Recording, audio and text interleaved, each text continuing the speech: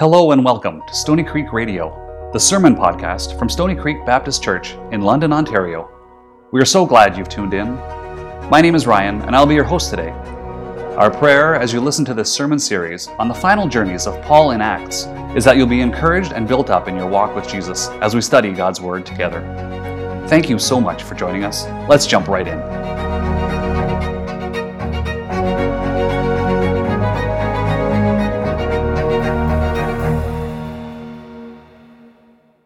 Sticking around in here, I'm going to invite you to open your Bibles to Acts chapter 18. We are going to be starting today a new series, looking at the final journeys of Paul at the end of Acts. We're starting in verse, a little bit into 18, but from 19 to the end of the book. And Lord willing, we'll be finished just before Christmas time. It's hard to think. I'm thinking through like Christmas series and stuff like that. If you have any ideas for Christmas series, please let me know, because it comes every year and it's hard to come up with something. Well, there's nothing new in the Christmas story. I'll just go back to the original Christmas story and preach that. But that wasn't in my notes, by the way. Today we're beginning a new series. It's called Being Good News People in a Bad News World. And I'm going to be looking at these journeys. And as we're looking at these journeys, my hope and prayer is that we're going to learn some very practical lessons, like very practical lessons on how we can be, as people of God, carriers of the good news into this world that we find ourselves in. Because this is a tough world right now. There's a lot of pain and suffering, there's division, there's growing angst, there's growing anger in this world. And so how can we, as the people of God, in the midst of a context like that, be bearers of this good news in a way that doesn't come across as fake news people, but as good news people? So that's my hope as we work through this passage here. Let me pray, and then we're going to dig in. Father, thank you for your word that we are going to study now. I pray that through it, you would speak to us. Speak to us. Give us what we need to know, how we can live as these good news people, how we can live as bearers of the greatest news this world could ever hear, in a way that is loving, in a way that is grace-filled, in a way that you want us to do this. And so I pray that you'd show us through your word these truths, and then remind us again of what you're doing in this world, giving us the boldness to go out into this world to make you known. We pray these things in Jesus' name. Amen. Amen. When you've got good news, you want to share it, right? When you've got good news, when a couple gets engaged, what's the first thing that they do? A selfie for Instagram. Facebook is for old people, Marianne.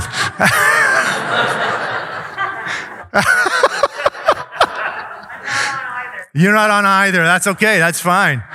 Selfie for Instagram. And they take their picture together. They post it on Instagram. They're telling the whole world, she said yes. Check out that rock. Hashtag. All these hashtags that go along with that. First thing you want to do is tell the whole world. When my wife found out that she was pregnant with Ellie, our first, she found out. I was at work. She was at home. She wanted to tell me in person. So she got in the car to go tell me. But as she's getting in the car, she ran into my brother, who lived across the street at the time.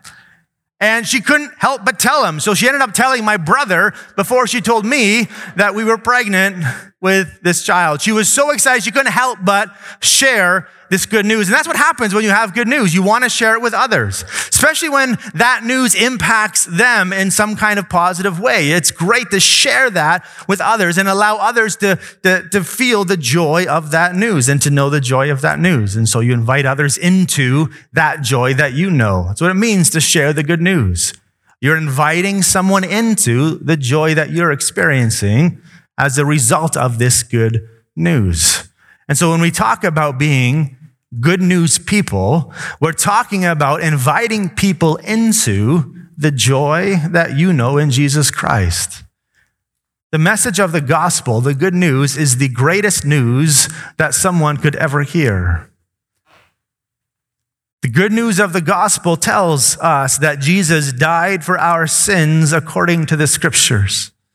He died for your sins. Your sin that separated you from the holy God, Jesus paid for in full. That you don't have to try to do something to make up for your sin, because there's nothing you can do. So Jesus came to this earth as God himself, laid down his life for you that your sins could be forgiven, paid for in full. And then he was buried, but then he rose from the grave. He overcame death. He conquered death. And he did that for you. He did that for us, that we can conquer death, that we can have eternal life with Jesus, both now and forevermore. And Jesus ascended to heaven, and he's coming back again.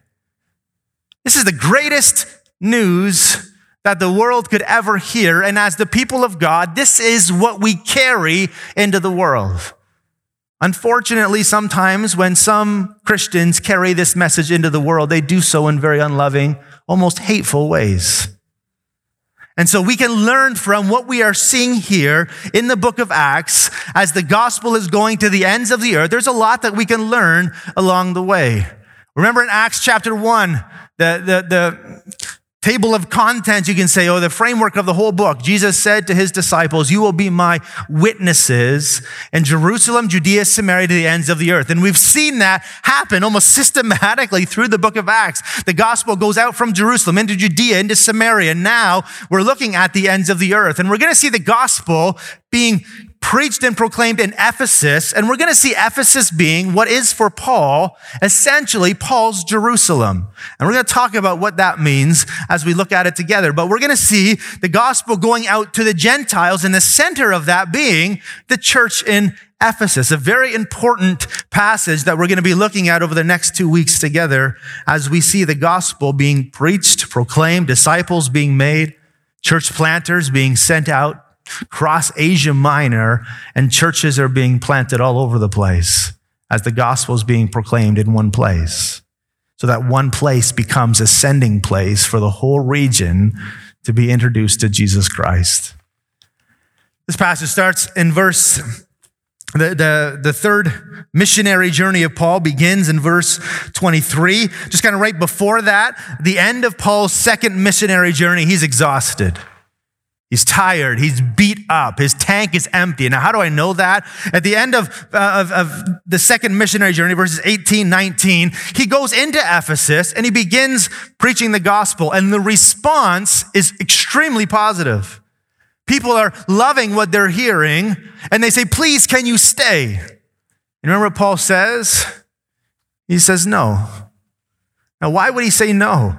You have this audience that's receptive to hear the message that you're proclaiming. Why would he say no? He's heading to Antioch for a time of furlough, for a time of rest. He is exhausted. He is tired. He knows that what Ephesus needs right now is a stronger, healthier version of him. So he goes to a furlough to rest. And it's the same thing we see Jesus doing. We see Jesus with crowds all around him. And you think Jesus and the disciples even wonder, why are you going off into the alone places with your Father to pray? These people want to see you. They want to hear you. Why are you leaving? And it's the reminder that we need to be plugged in, that we need to be refueled. And maybe that's a message some of us need to hear, even before we get into this third missionary journey. Even before you get into kind of the next phase of your life and how the Lord wants to use you, maybe you've just been going and going and going like the Energizer Bunny. But even the Energizer Bunny runs out. We need times of refueling. We need times of rest. Just like the phone that many of you have in your pocket right now. When you lay your bed at night, even before that, it's probably going to be dead. And you're going to have to plug it in if you want to use it tomorrow. If you want to be used of God, we need to be plugging in our times with the Lord. We need to be spending time with the Lord and allow him to refuel us. And so this is what we see happening with Paul. He's exhausted. He's beat up. And it makes sense. He's been driven out of city after city after city. And even when he leaves that city, people from that city come to other cities where he is and still try to drive him out. I don't care who you are. That's exhausting for anybody. That's hard on anyone's body. And so he takes time to rest. And then it goes on, verse 23, after spending some time in Antioch, this is the church that sent him out, he goes back into furlough. After spending some time there, he departed. He went from one place to the next through the region of Galatia and Phrygia, strengthening all of the disciples. So the first thing he does on his third missionary journey is not go and take the gospel into new places. The first ministry he does on his third missionary journey is the ministry of follow-up. the ministry of building up existing churches, existing believers. And that's an important ministry that we need to keep in mind. When we talk about being good news people, and we talk about being carriers of the good news into the world, that doesn't mean that we spend all of our time only going into new areas and telling people that have never heard it before. That's a part of it. It needs to be a part of it. It's not all that's involved in being good news people. Part of that is going and following up with those maybe that you've shared the gospel with. Maybe you've had gospel conversations with neighbors. And maybe it's a time for you to follow up with them on that. Maybe God's been working on their heart and they're waiting for you to bring it up again. The ministry of follow-up is an important ministry. When you tell someone you're going to pray for them, do you follow up with them and check in with them? Say, I've been praying for you. How are you doing? These are important things that are involved in becoming good news people. And then Paul, it says he was strengthening them up. So he goes to them to be a blessing to them. He goes and spends time with them to build them up again, to encourage them, to give them courage again. He strengthens them up. And so the ministry of building up existing believers, that they are stronger. And we're going to see this happening in the scriptures. This reminder that we're in this together. And so to be in this together, we need to be training up believers to be taking the message out themselves. You can't do it all on your own. We need to be training up others that we're working together, locking arms within the mission he's called us to. So the first ministry he does is the ministry of following up with other believers. Verse 24, now we're going to be introduced to an interesting man. Now a Jew named Apollos, a native of Alexandria, came to Ephesus. So Paul isn't in Ephesus at this point, but Apollos is. And Apollos is there. It says he was an eloquent man, competent in the scriptures. He had been instructed in the way of the Lord. Being fervent in spirit, he spoke and taught accurately the things concerning Jesus, though he only knew of the baptism of John. He only knew of the baptism of John. So this is a man who is passionate. He's fervent. He's from Alexandria. That tells us something, at least it gives us a hint as to something about who he was. Alexandria was a place that was known for its intellect. Had the largest library in all of Asia Minor in Alexandria. They were known for producing some of the best of the brightest minds.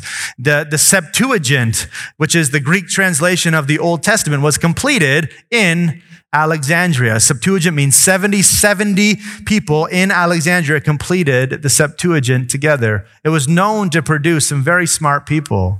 And this gives us a hint as to what Apollos was like. And he even tells us here that he was eloquent, that he was gifted, that he was fervent in spirit. Because he's from Alexandria, it also led many people to believe that it's Apollos who wrote the book of Hebrews.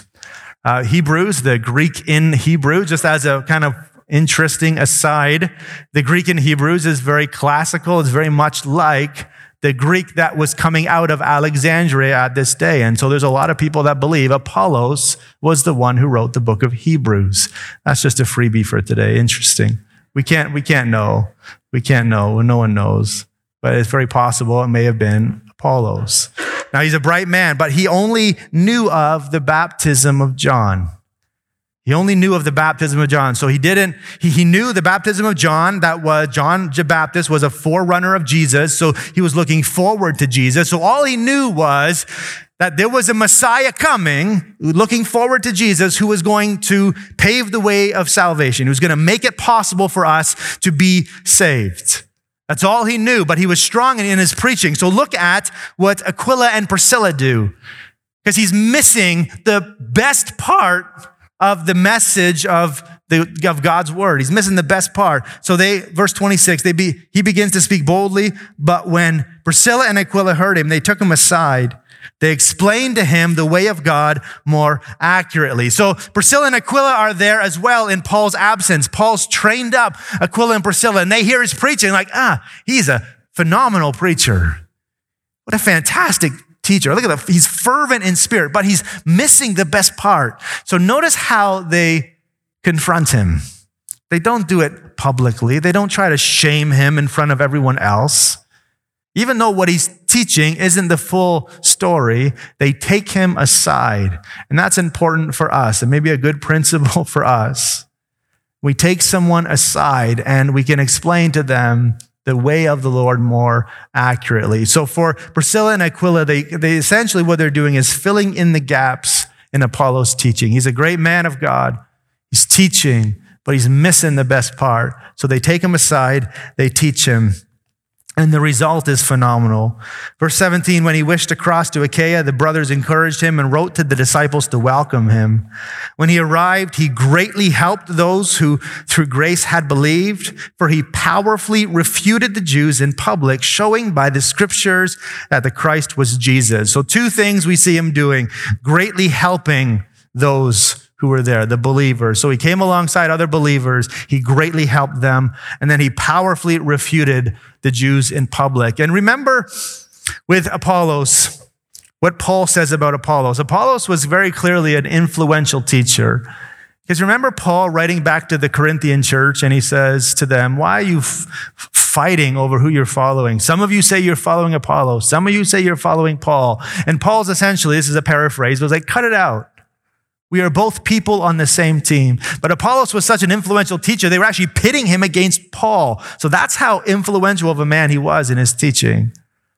And Paul is saying, cut it out, guys. We're on the same team. We're both men. We both serve the God who sent Jesus to die for you, who's doing the work.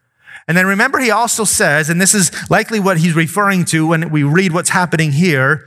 Paul says, I planted this seed. Apollos watered it. God made it grow. So we saw Paul already in his brief time planting that seed. Now we see Apollos, now that Priscilla and Aquila have filled him in, have built him up with the full story, with the full gospel. Now he begins watering these seeds, and the result is a powerful result because of these things. So you see this kind of teamwork again. We're in this together. We all have different gifts to bring. For Paul, he was one who planted the seed. For some of you here, you are fantastic at planting seeds. You're fantastic at coming alongside people, teaching them the way of Jesus, planting that seed. And then others of you are fantastic at coming alongside them and helping them. And it's this reminder that I think we need to be reminded of all the time, and that is every single one of us have been gifted by God in some capacity to be used of him and to see what, so like, be used of him to build up people that God can do what only God can do. So some of you have the gift of encouragement. You are fantastic at coming alongside and encouraging someone. Some of you have the gift of generosity and you're generous. You live with open hands. You're giving. Others of you have the gift of teaching, the gift of leadership, the gift of working with your hands, the gift of working with children. All of these things, it's like we're being reminded that we're to lay these on the table. We're to use those gifts for the edification of the body, but then we trust God to do what only God can do. Only God can bring the growth. Apollos watered the seed that Paul had planted. They worked together, and we too need to work together in the mission that God's given to us. So here goes on. Paul ends up going back to Ephesus here, verse 1 of chapter 19. And it happened that while Apollos was at Corinth, Paul passed through the inland country and came to Ephesus. There he found some disciples in Ephesus. He said to them, "Did you receive the Holy Spirit when you believed?" And they said, "No, we haven't even heard there is a Holy Spirit." And he said, "Into what then were you baptized?" And they said, "Into John's baptism." So he goes into Ephesus now. Now, Ephesus, just a quick word on Ephesus. We saw Apollos in Ephesus too, but Ephesus was a very superstitious place. It was a place where they were known for the temple of Artemis, or the temple of Diana. Artemis being Greek, Diana being the Roman name. They were known for this temple, and this temple was, Artemis was the Greek goddess of, you can say almost like fertility. Like if someone got married, that bride would cut off a piece of her hair, go into the temple of Artemis, lay that down as a sacrifice, and ask Artemis to make her womb fruitful. So she was known as the giver of life. She was known as the goddess who, if you were ever going to be fruitful, it was going to be because of her. And I want you to keep that in mind, because what we're going to see in the context of this is a church that becomes incredibly fruitful for the ways of Jesus. Remember, the very first commission ever given to God's people was what? Adam and Eve were given a commission by God. What was it? Be fruitful and multiply. That was the commission given to Adam and Eve. The commission that Jesus gives to us now as the people of God is not be fruitful and multiply in the sense that he said it to Adam and Eve, but he said be fruitful and multiply in the sense of go and make disciples of all nations. So the commission that we live for is to go produce spiritual babies, to go and make disciples, to plant churches, to invest in people's life, to share the gospel with them, and to see them raised up as people who serve the Lord. And so this is our commission that we live for. And we're going to see that commission happening, spiritual babies being made, reproduced in the place that was known for Artemis, who was the Greek goddess of those things. And it's like, she has no power to do any of that. In the midst of that, God is going to plant his church. And he is the one who is the controller of those things. He is the one who is sovereign over reproduction, whether that be physical or spiritual. So in the context of that, we see the church, we're going to see the church exploding here in Ephesus.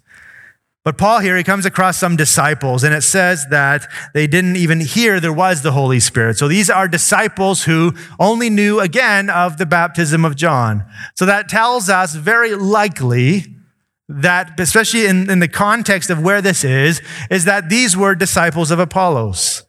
So these were men who were disciples of Apollos before Apollos was filled in by Aquila and Priscilla, the whole story, and told of the baptism of Jesus. And so these men needed to also hear the whole story. But what's interesting here is these are religious men who didn't have the Holy Spirit, who needed to hear the gospel. And so maybe a reminder for us that the gospel is something that needs to be proclaimed in the world, but also to religious people. That there's religious people who know a lot about the scriptures, but who do not know God. There are religious people who can have memorized parts of scripture, but who do not have the Holy Spirit in them. So this is a good reminder for us that our ministry in this world is not only to a world that's in need to hear the gospel. Absolutely, that's a big part of it. But our ministry is also to religious people, to speak the gospel into them, to speak the gospel of grace into them. October the 6th in this 15, I wrote it down somewhere. In the 16th century, October the 6th, William Tyndale was burned at the stake. Do you know what his crime was? His crime was, I think someone said it, in translating the scriptures into English. That was his crime. And it was done to him by religious people. And William Tyndale had this heart. He wanted the people to have the scriptures to themselves because he was seeing the teaching that was being made did not line up with the scriptures. And so he was passionate. He wanted people, everyday people, to have a copy of the scriptures in your hand. And in fact, if it wasn't for William Tyndale, we may not have the scriptures as we have them today. Much of the King James Version of the Bible were taken from William Tyndale's work. He had translated the scriptures and he ended up being burned at the stake for it, preaching the gospel to religious people. This reminder for us through the testimony of William Tyndale that our ministry extends not only out into the world, but also to people who are in different churches who do not know the true gospel, who do not know the message of grace, who are trying every day to earn their way into right favor with God, who are deceived into thinking that by their good works they can be saved. These are people that need to hear the gospel, religious people. And we learn that here. And he goes on to say, all they know of John's baptism, all they know of the baptism that points forward to Jesus. That's what Paul says in verse 4. John baptized with the baptism of repentance, telling people to believe in those who was to come after him, and that is Jesus. So John's baptism pointed forward to Jesus. The question I get asked often is, how could Old Testament people ever be saved if we are saved by faith in Jesus Christ because what Jesus has done? And the answer to that question is, we as believers today, we look back on what Jesus has done, and by faith in that, we are saved, what Christ has done. For Old Testament people, they looked forward to that day. So for Old Testament people, they're saved as they looked forward to Jesus doing these things, the Messiah coming to make that way to salvation. And so they're saved by grace through faith, just as we were, but they're saved by looking forward. We're saved by looking back. The central moment in all of history is what Jesus has done. And that's the good news, that God came in the flesh in the person of Jesus, died for our sins, was buried and rose again. That's the central moment in all of history. That's why all of our time is patterned after that, at least close to that. It's probably about 4 BC when Jesus came into this world. It's a reminder that Jesus was always ahead of his time. But in 4 BC, but all of our very clock is based on that. The very central point of all of history is Jesus coming. So these disciples, all they knew was what was coming. They didn't know Jesus had come and what he had done. And so Paul fills them in on that. Says then says verse 5, on hearing this, they were baptized in the name of the Lord Jesus. And when Paul had laid his hands on them, the Holy Spirit came on them, and they began speaking in tongues and prophesying. There were about 12 men in all. So these men, they hear the whole gospel. They end up declaring their faith in Jesus through the waters of baptism. Paul lays hands on them, and they begin to speak in tongues, and they begin to prophesy. So what do we make of that? A couple of things I want to point out about that particular passage. Number one is, that is not the normative experience for everyone who comes to faith in Jesus. We hear many times in the scriptures of someone coming to faith in Jesus who does not speak in tongues. Secondly, Paul says when it comes to tongues, the spiritual gift of tongues, it's a gift that not everyone has, but some do. And so it's not a gift that is for everyone. And when we see this happening in Acts, the reality is when we see it happening, it's when the gospel penetrates into new areas. We saw this happening where? The first time? Pentecost, Jerusalem. Then we saw it happening in Judea, Samaria. Then we see it happening now among the Gentiles. So when the gospel penetrates new areas, that seems to be the time when this particular thing happens as a testimony that the Holy Spirit has come upon now Gentiles. So this is not something, we have friends in the evangelical world that would say the evidence that you have been saved, the initial evidence is that you speak in tongues. And I just do not think the scriptures can warrant that conclusion. I don't think you can look at the scriptures and come to that particular conclusion. But here, that's what happens. The gospel now penetrates into the Gentiles. And the evidence of that here is these men who are speaking in tongues who begin to prophesy, just like we saw at Pentecost. And now what we're going to see is Ephesus become what happened at Pentecost, and people trained up and spread out into all of the world. Goes on to say, verse 8, Paul then entered the synagogue and for 3 months spoke boldly. For those of you who've been tracking with us through this whole series, 3 months in the synagogue is longer than any other time Paul's ever been able to spend in the synagogue. Usually he's driven out right away or maybe a week later. He's 3 months this time. So great ministry happening, speaks boldly. He's reasoning. He's persuading them about the kingdom of God. But when some became stubborn and continued in unbelief, speaking evil of the way before the congregation, the bad news people, the people who now begin to cause problems for Paul, so he withdrew from them and took the disciples with him, reasoning daily in the hall of Tyrannus. Now that's interesting what happens here. I just want to point out something. Here he is preaching in the synagogue. There's great fruit happening, but then men turn against him and drive him out. And you can think, that's terrible. This ministry was great. It was starting to flourish, and then these men have now stopped it. But what these men meant for evil, God used for incredible good. He ends up going to the hall or the lecture hall, the school of Tyrannus. And it said, history tells us that this was between 11 a.m. and 4 p.m. Every single day, Paul would go into the hall of Tyrannus and train these men and these women, train these people in the things of God. And he was able to do that for 2 years. Absolutely incredible. During those 2 years, the church in Colossae was started. Paul had never visited the church in Colossae. Started then. The 7 churches in Revelation that we studied through, the 6 other ones other than Ephesus all started during these 2 years that Paul was teaching in Tyrannus. So what we are seeing here, these men who meant evil for him opened a door for Paul to now train up others. Ephesus was a huge city, a city of about 250,000 people, which was huge in this day.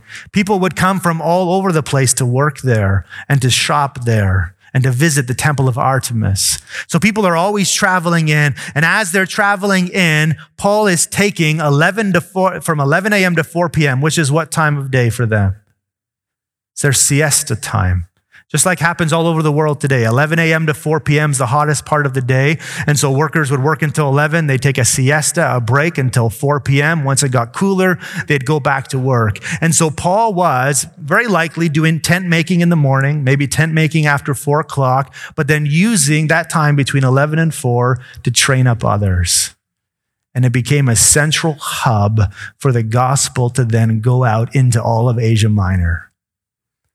What Satan meant for evil, God used for good.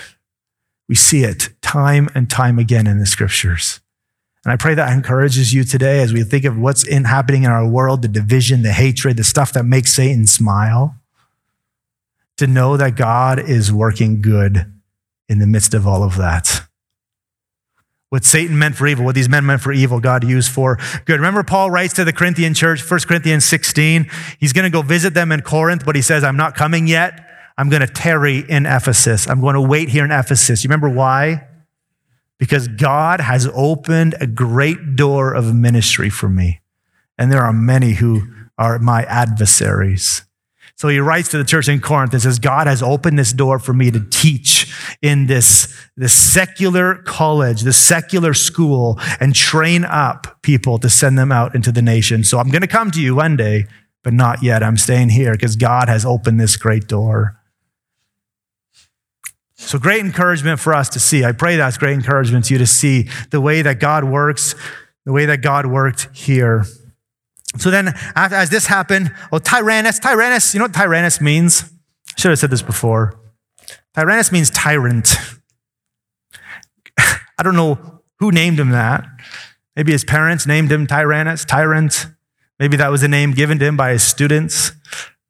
We really don't know. But God uses the school of a tyrant to make disciples to send them out into the nations. God can use anybody if he can use a tyrant to do that. And then goes on to say, this continued for 2 years, that all the residents of Asia heard the word of God, both Jews and Greeks. So that's, again, that hint. All of them did not come and sit under the teaching of Paul. But some of them did, and they were sent out. And as a result of people multiplying and being sent out, all of Asia Minor was affected. And then verse 11, God was doing extraordinary miracles by the hands of Paul. I'm going to put a period there for now. We're going to pick up that next week. There's some stuff about a handkerchief and an apron that have some interesting powers. We're going to talk about that next week. I want to focus though on that verse 11. God was doing extraordinary miracles by the hands of Paul. Almost a restatement of Paul planted the seed, Apollos watered, God brought the growth. So this was Paul committing his life to, surrendering his life for that which God had called him to do, and that was training up disciples who would then go on and make disciples and plant churches. He did what he was able to do. He used the gifts that God gave him to lay down his life as a living sacrifice to be used of God, but then trusted God to do the work. Very careful Luke is when he writes this, that it was God who was doing the extraordinary miracles through Paul. It was not Paul who was doing them. So Paul gave himself to do what he could do, but then it was God who did what only God can do. And there are certain things that only God can do. Change a heart. Bring someone to faith in Jesus. We can be the lips that God uses to share the gospel, but it's going to be God who changes their hearts. who changes the heart of stone into a heart of flesh, into a heart that beats after the things of God. And so we are called to do what we can do. We're called to live gentle lives. We're called to share the gospel in loving, grace-filled ways. We're called to forgive when others hurt us. We're called to love and pray for even our enemies, those who persecute us. We are called to do all of these things. And so we must give our lives to these things. But then we trust God with the results. We trust God to do what only God can do. Just quickly, I want to go over a few things. So being good news people, here's kind of the big idea for this morning. Being big news people requires two things. It requires the word of God in your hands and the Spirit of God in your heart. You see people who did not have the Spirit of God, all they had was the word of God, and you saw how ineffective they were. What we need is the word of God being driven by, being motivated by, being given wisdom by the Holy Spirit to understand how to apply it and how to live it out. So we need the scriptures, we need God's word in one hand, and the Spirit of God in our hearts to motivate us, to move us on. And then we give our lives to certain things. And this reminder right at the very beginning, we all need times of refueling. We need times of refreshment and in spending time with the Lord. We need God to fuel us up and give us a heart that beats after his heart. That kind of life just doesn't come naturally. For someone whose heart beats after the things of God, and you look at them like they're passionate followers of Jesus Christ, that doesn't just happen. It happens because they're connected to the Lord. Times of prayer, people of prayer, prayer warriors, people of the word of God. So we all need times of refueling. And then good news people also need to be people who follow up and build up. So maybe there's those right now who you have had conversations with, maybe gospel conversations with, and the Lord is leading you right now. Hey, follow up with them today or tomorrow. Check in with them. And then number 3, we need to be sensitive to others. As good news people, to be sensitive to others, like Aquila and Priscilla, who came alongside Apollos and could have shamed him, could have called him out publicly, but instead took him aside and were sensitive to him and shared with him the whole gospel, and the results were phenomenal. We need to be people, number 4, who know and share the gospel, the full gospel. We need to know what the gospel is. When we say, someone asks you, what is the gospel? We need to know how to answer that. We need to know the full gospel. We saw time and time again people in these stories, these accounts, who didn't have the whole gospel, who needed the whole gospel for them to be effective in the ministry God has called them to. So we need the whole gospel. And then number 5, I didn't mention this. I should have mentioned this along the way, but maybe for some of you think, well, I know God calls me to share my faith, but I don't know how to do it. Take a lesson from Paul here and ask questions. Don't be afraid to ask people questions. I don't know how to share the gospel. Well, ask questions. Ask how they're doing. Begin to learn a little bit more about them, not as some project for you, but because they are people made in the image of God who we're called to love and care for. So begin just to have a conversation by asking questions. We have far too many people in this world, and you know, you've had conversations with people before where you can tell they're not actually listening to you. They're just waiting to tell you something else. So you're sharing with them something about your life, and they're just waiting. Oh yeah, I went through that too. I know what you're going through. Oh, my friend has a friend who knows what you're going through. They're just waiting to tell you. God's given us, you've heard this before, 2 ears and 1 mouth. So let's use them in that proportion. Don't be afraid to ask questions and listen. Learn about them so you can better love them and care for them. And so you can better answer questions that they're actually asking, because far too often we're answering questions that no one is asking. And so let's begin to ask some questions to find out what the questions they have are, so that we can answer those right questions. So don't be afraid to ask questions. We also learn through this passage the necessity of the Holy Spirit. That unless we've come to faith in Jesus and have the Holy Spirit in us, empowering us, giving wisdom to us, strengthening us, then all we're doing is spinning the wheels. We're doing stuff out of our own ability. This is why we need to be taking time away for the Lord to connect, for us to connect with the Lord, to be attached to the vine as branches, that we can have our life through him. So it's absolutely essential. And then number 7, pray for open doors. We see this happening. Paul telling the church to pray for open doors for the ministry to happen. And this is the very thing that happens in Ephesus. God opens this wide door for ministry. So let's be people who pray for open doors and who are not surprised when God opens them. You got to expect God to open doors for us, for the ministry to continue, for the gospel to be proclaimed. God desires that all men come to faith in him. So he's going to open doors when we start praying those things. So don't be surprised when he does. And then lastly, there's a time where we just have to step back. We do what we can do. And then we step back and watch God do what only God can do. And this is what I want to encourage you with today. God is at work in this world. So let's be faithful to what he calls us to do. And then let's step back. Let's be still. Let's sometimes shut up and watch God do what only God can do. Scriptures say in 2 Corinthians 16:9 that the Lord is looking to and fro throughout all the earth to show himself strong to those whose hearts are blameless toward him. The Lord is looking to and fro across all the earth to show himself strong, looking for someone whose heart is blameless toward him, looking for someone who is saying, my life is a living sacrifice for you. I'm going to lay it down so that he can show himself strong through your weakness. So the Lord is looking for people who are humble, who will lay down their lives, whose hearts are blameless toward him, that he can show himself strong, that he can draw men and women and children to himself. So we surrender our lives to do what we're able to do, but then trust God to do what only God can do. And this is the assurance we have. What Jesus said to his disciples is something that is still for us today.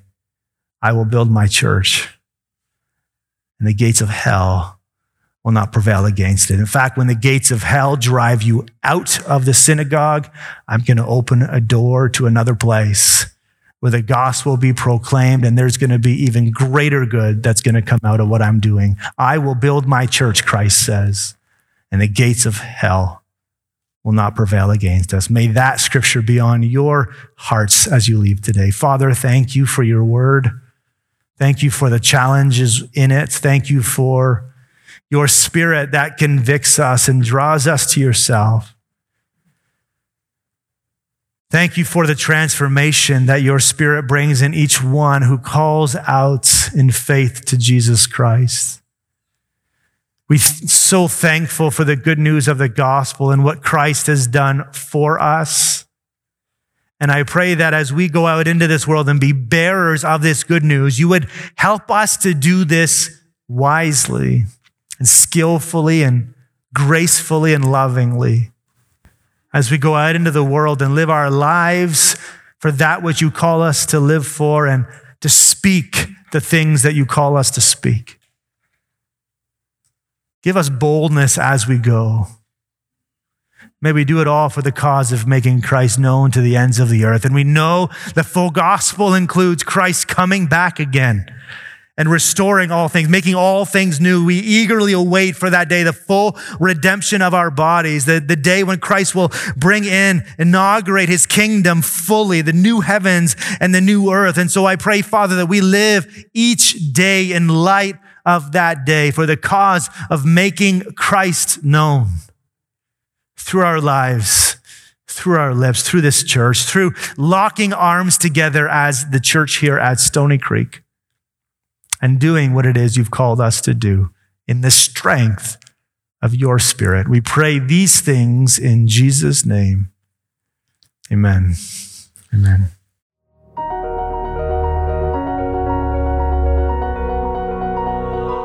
Thank you so much for listening. If you've been encouraged by our time today in God's Word, we'd love for you to connect with us on social media and let us know. You can find us on Facebook and Instagram at SCBC London. Until next time, I'm your host Ryan, and this has been Stony Creek Radio. God bless.